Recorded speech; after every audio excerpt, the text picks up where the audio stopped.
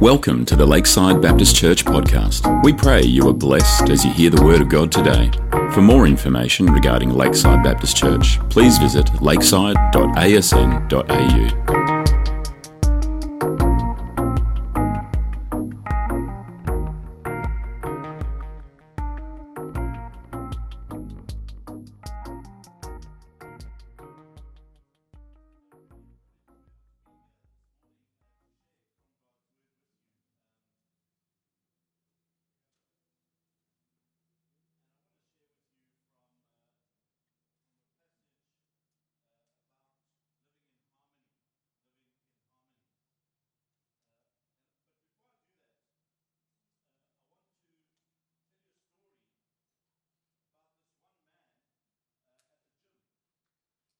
He was given a gift.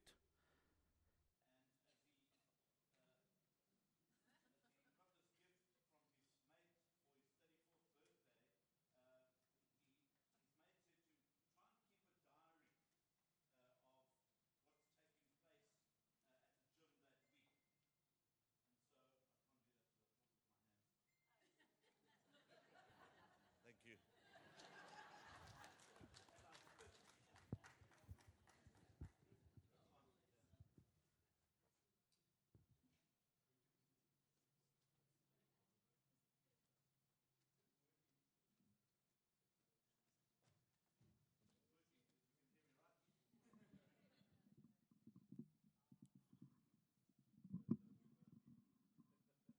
Thank you. And so the story is about this man at his 34th birthday, and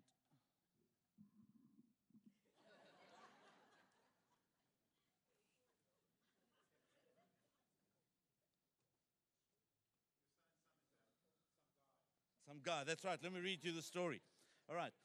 And he writes in his diary, he says, "Dear diary, for my 34th birthday this year, my friend purchased a week of personal training in the health club for me. Although I'm still in great shape since playing for my uni rugby team 18 years ago, I decided it would be a good idea to go ahead and give it a try.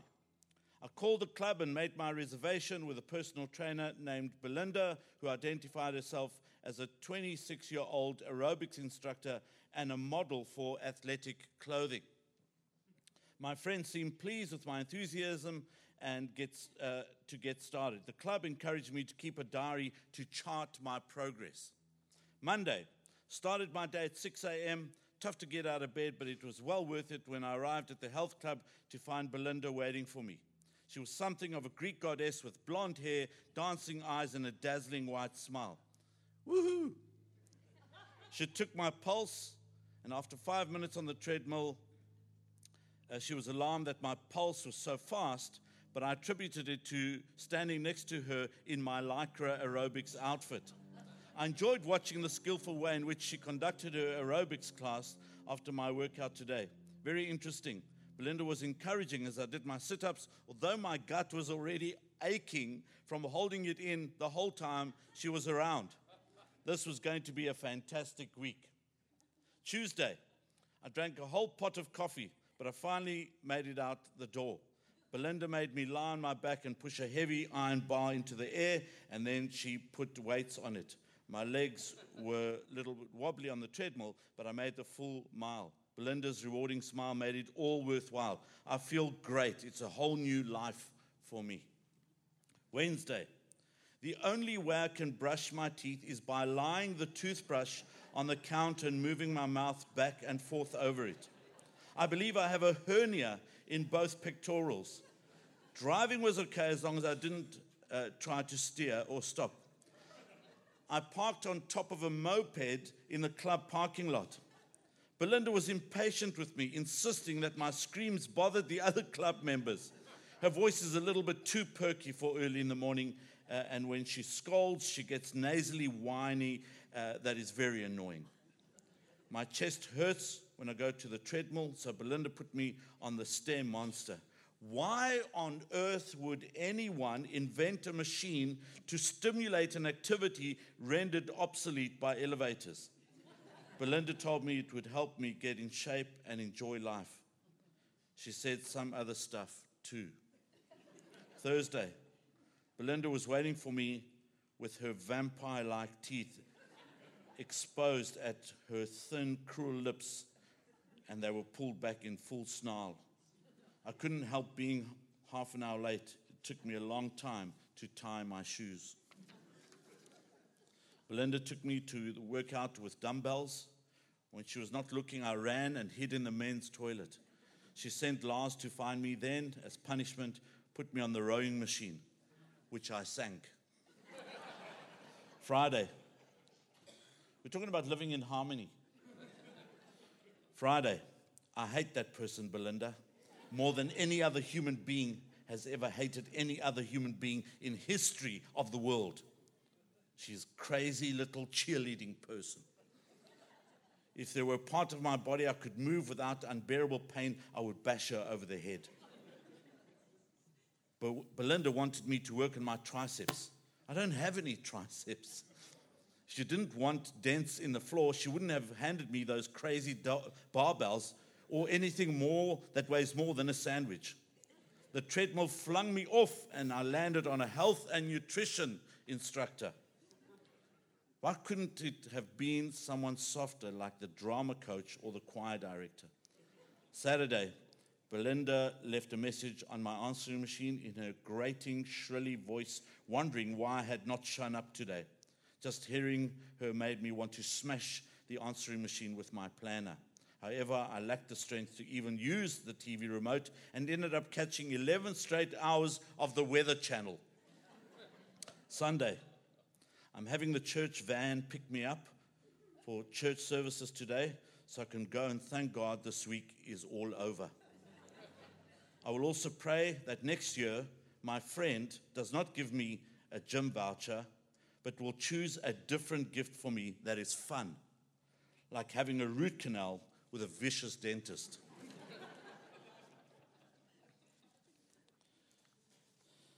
That's my introduction. Folk, I think practicing humility helps us to live in harmony with one another. We're going through the one another commands.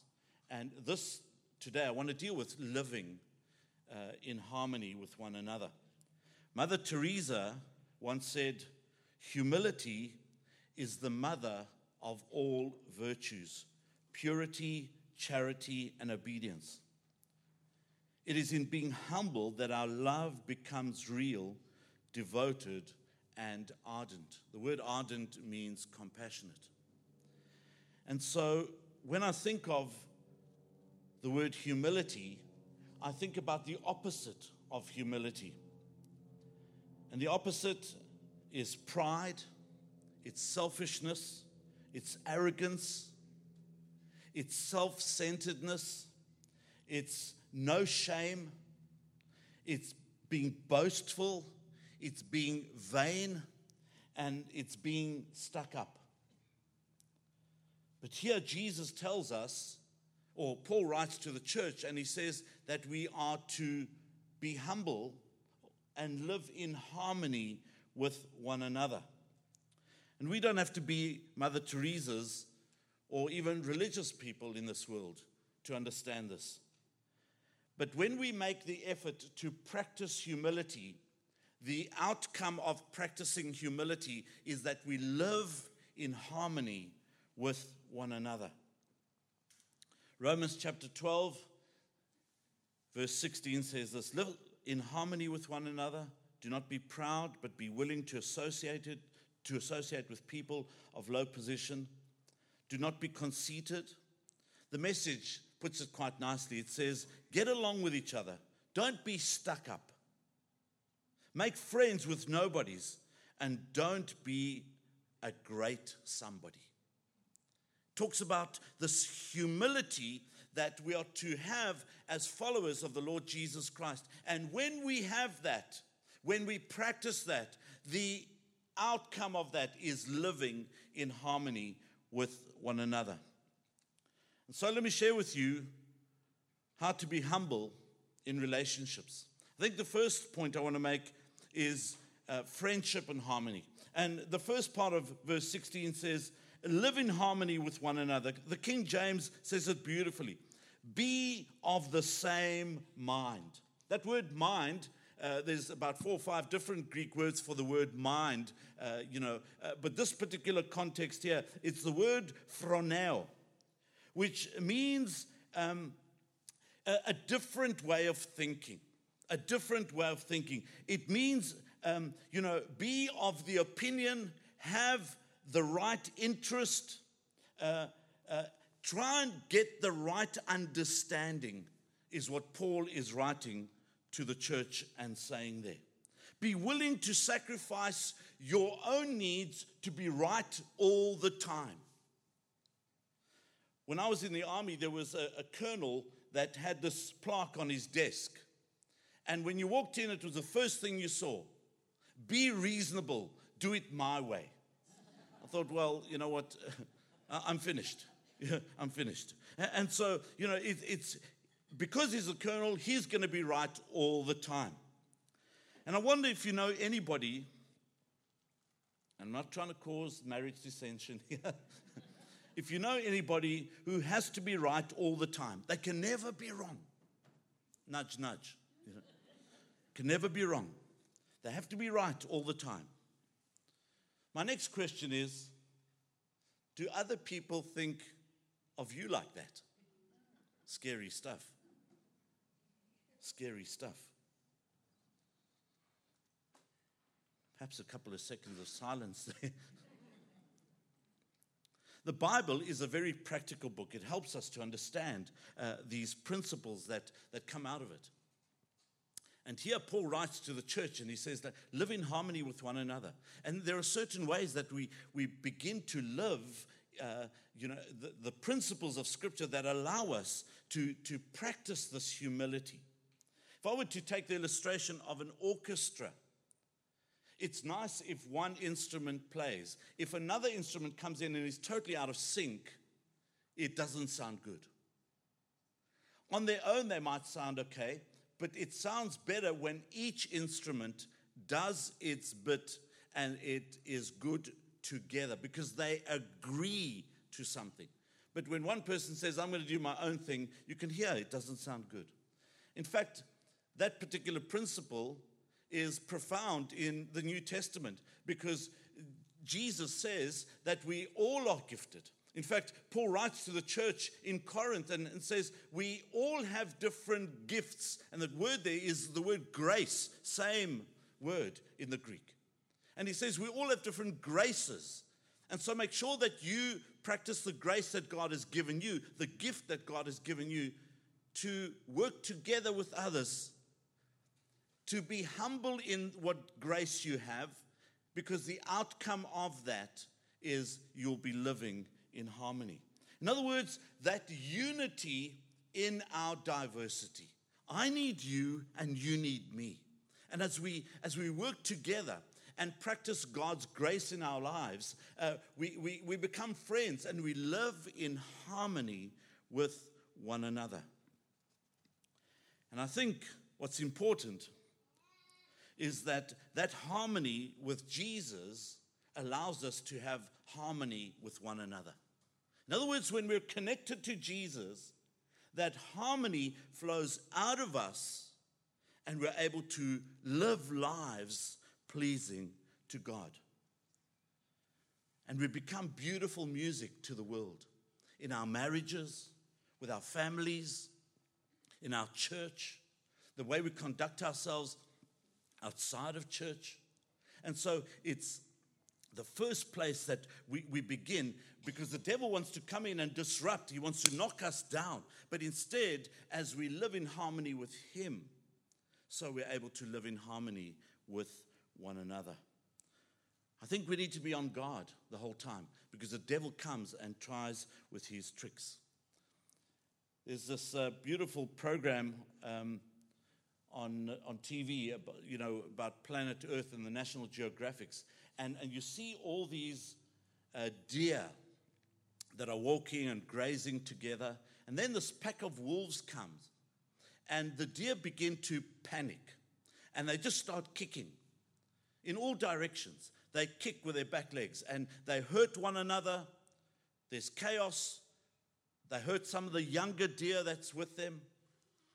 And then they realize, listen, we're losing this battle. And they all turn inside. They put the young deer in the middle, and they all turn and face the young deer, and they all make a circle and kick outward. And so eventually the wolves leave. And folk, when we work together, there can only be growth and progress.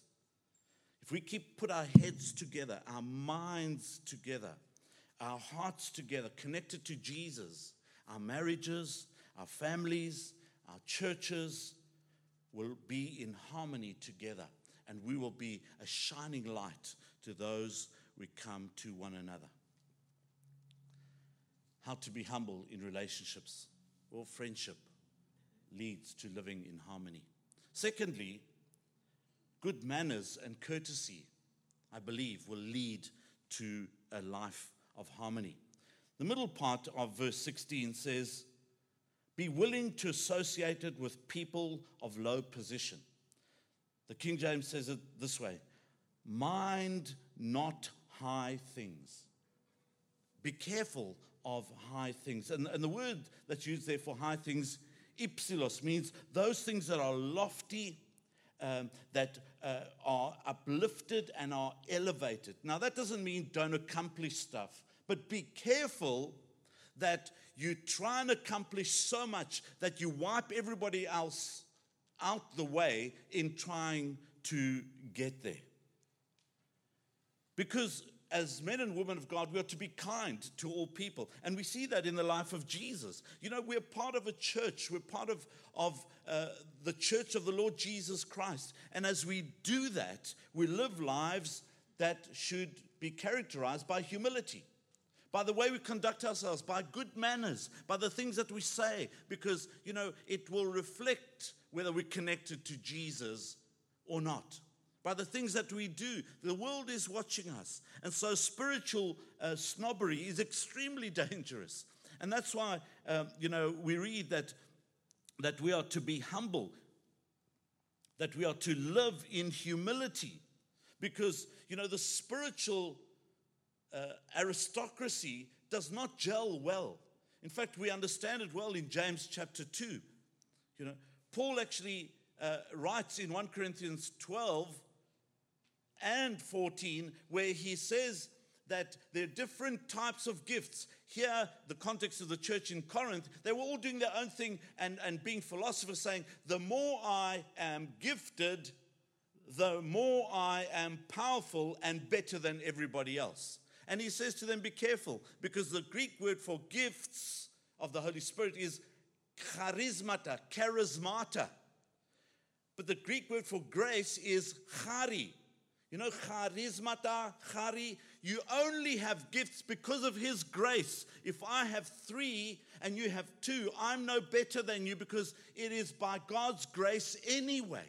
And so there is no hierarchy. It is all this way. And we respect God's grace in one another.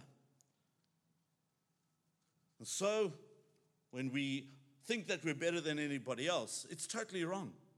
James says it in chapter 2, verses 1 to 4. He says, my brothers, as believers in our glorious Lord Jesus Christ, don't show favoritism. Big, fat Greek long word there. Prosopolipsia.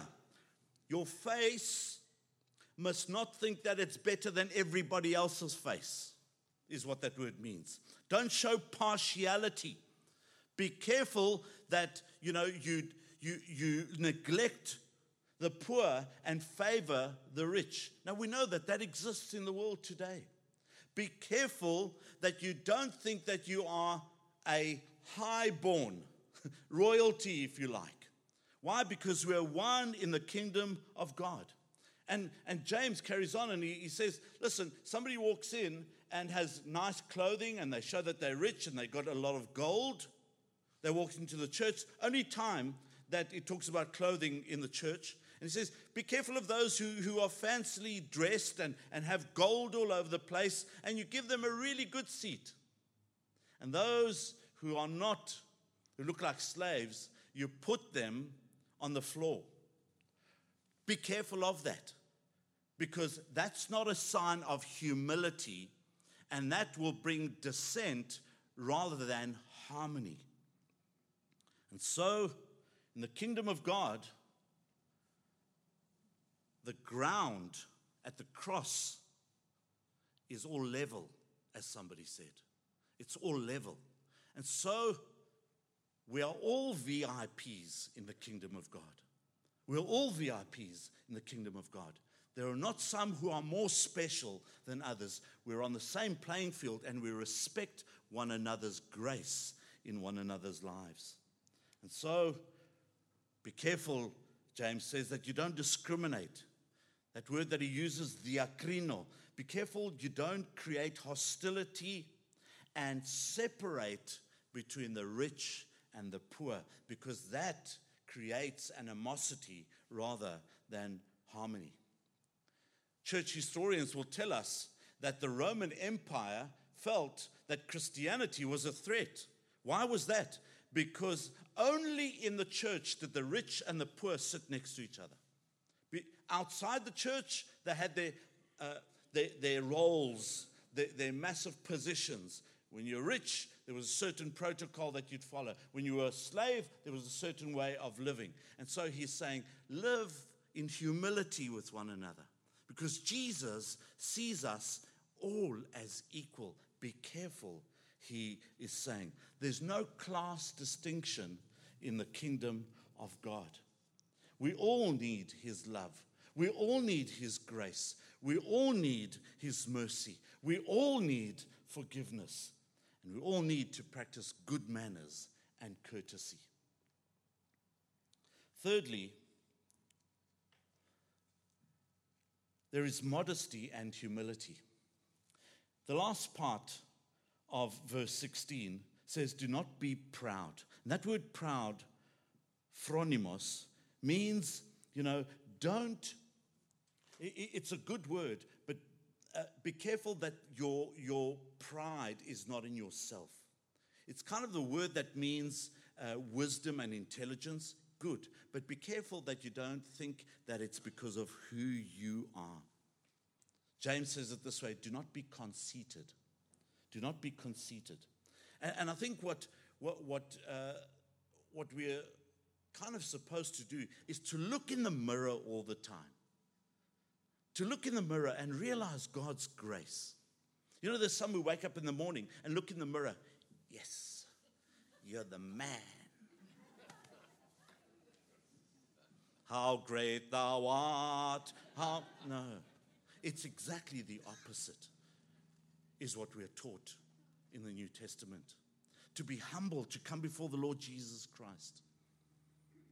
To realize that in Jeremiah 17:9, that we are desperately wicked in our hearts. Now, that's not breaking people down. That's acknowledging that there could be something deep down inside that could lead us astray, and we need one another in the kingdom of God. We need to humble ourselves. We really need the Lord to come and penetrate our hearts.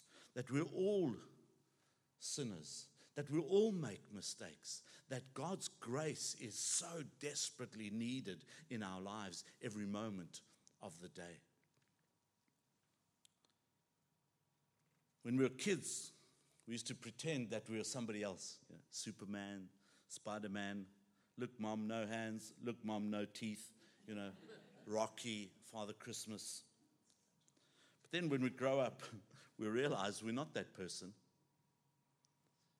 Some of us take a bit longer to realize that, And if we think that we are perfect, that's where pride steps in. And we eventually become pseudo.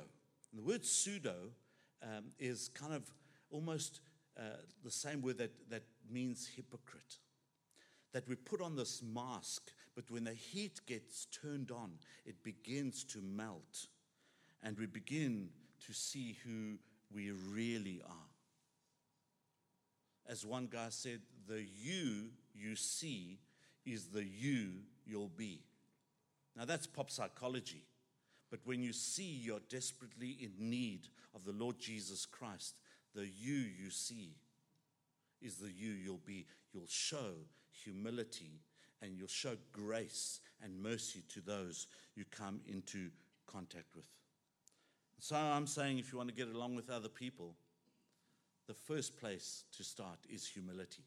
It's a place where we feel comfortable in our own skin because of the Lord Jesus Christ. It's a place where we realize that we're actually not as good as we think we are, which is a good place to be.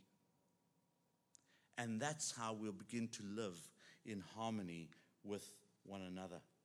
And as we realize the grace of God, He comes and He penetrates our hearts and our minds. And so, if we look at the life of the Lord Jesus Christ, He mixed with bad news people. In fact, He was labeled in a bad way, that He mixed with prostitutes and wine bibbers. The only ones He didn't get on with were the religious hypocrites. Interesting. And so when we think that we're better than everybody else, like the Pharisees and the Sadducees and all those religious aristocracy, that's where conflict comes in. And we can't live in harmony with one another. But when the Lord Jesus Christ comes and penetrates our hearts and penetrates our minds, so He overflows with who He is in our lives. You see, the reason for the filling is the overflow. And so when He fills us with good stuff, then we are able to humble ourselves and overflow, because we begin to see other people created in the image of God as well. And we don't become pompous and arrogant. We keep humble. And so how do we stay humble? I'll end off by just giving you these points. How do we stay humble?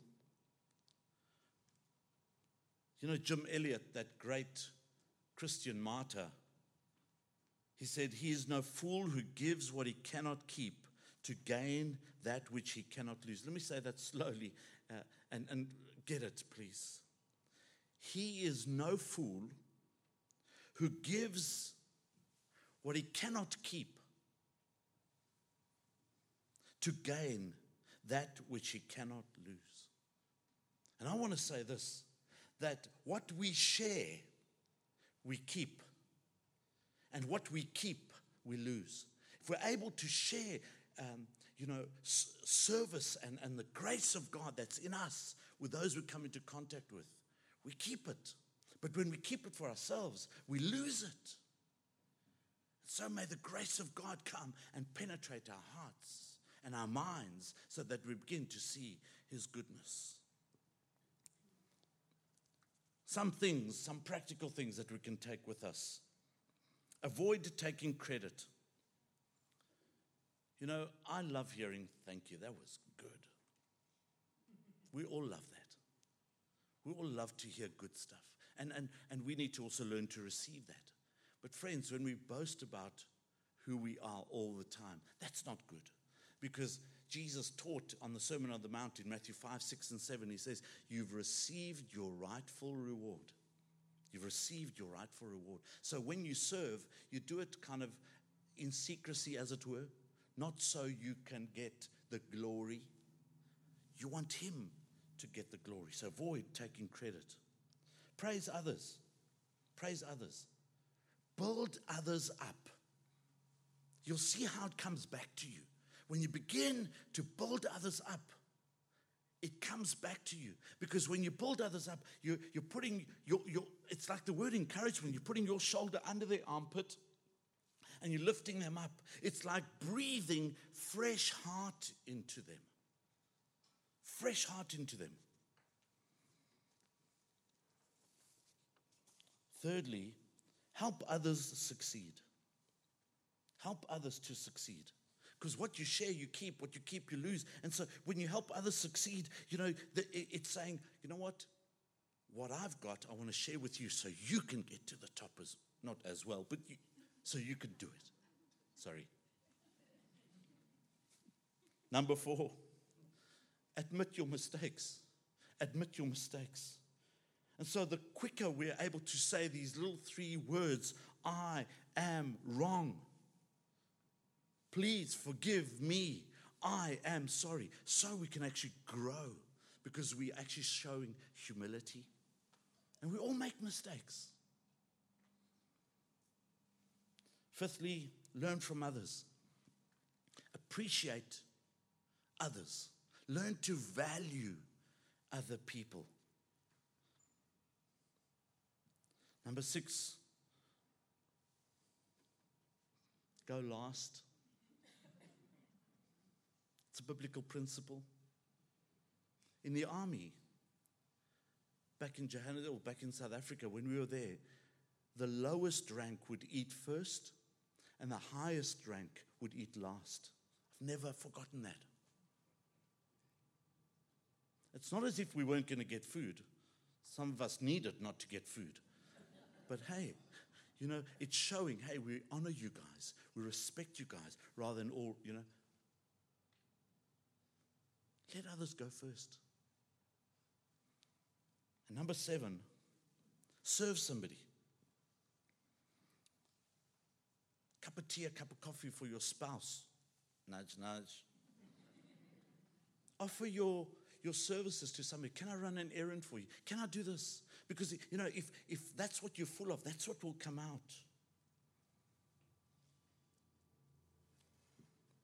Andrew Murray said it this way. He said, the danger of pride is greater and nearer than we think.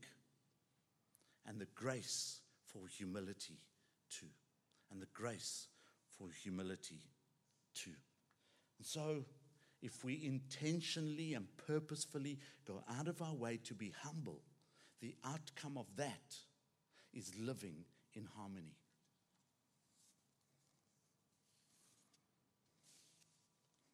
Before we have communion together, let me read your story, please. It's titled, God Doesn't Make Mistakes. A nurse took the tired, anxious serviceman to the bedside. Your son is here, she said to the old man.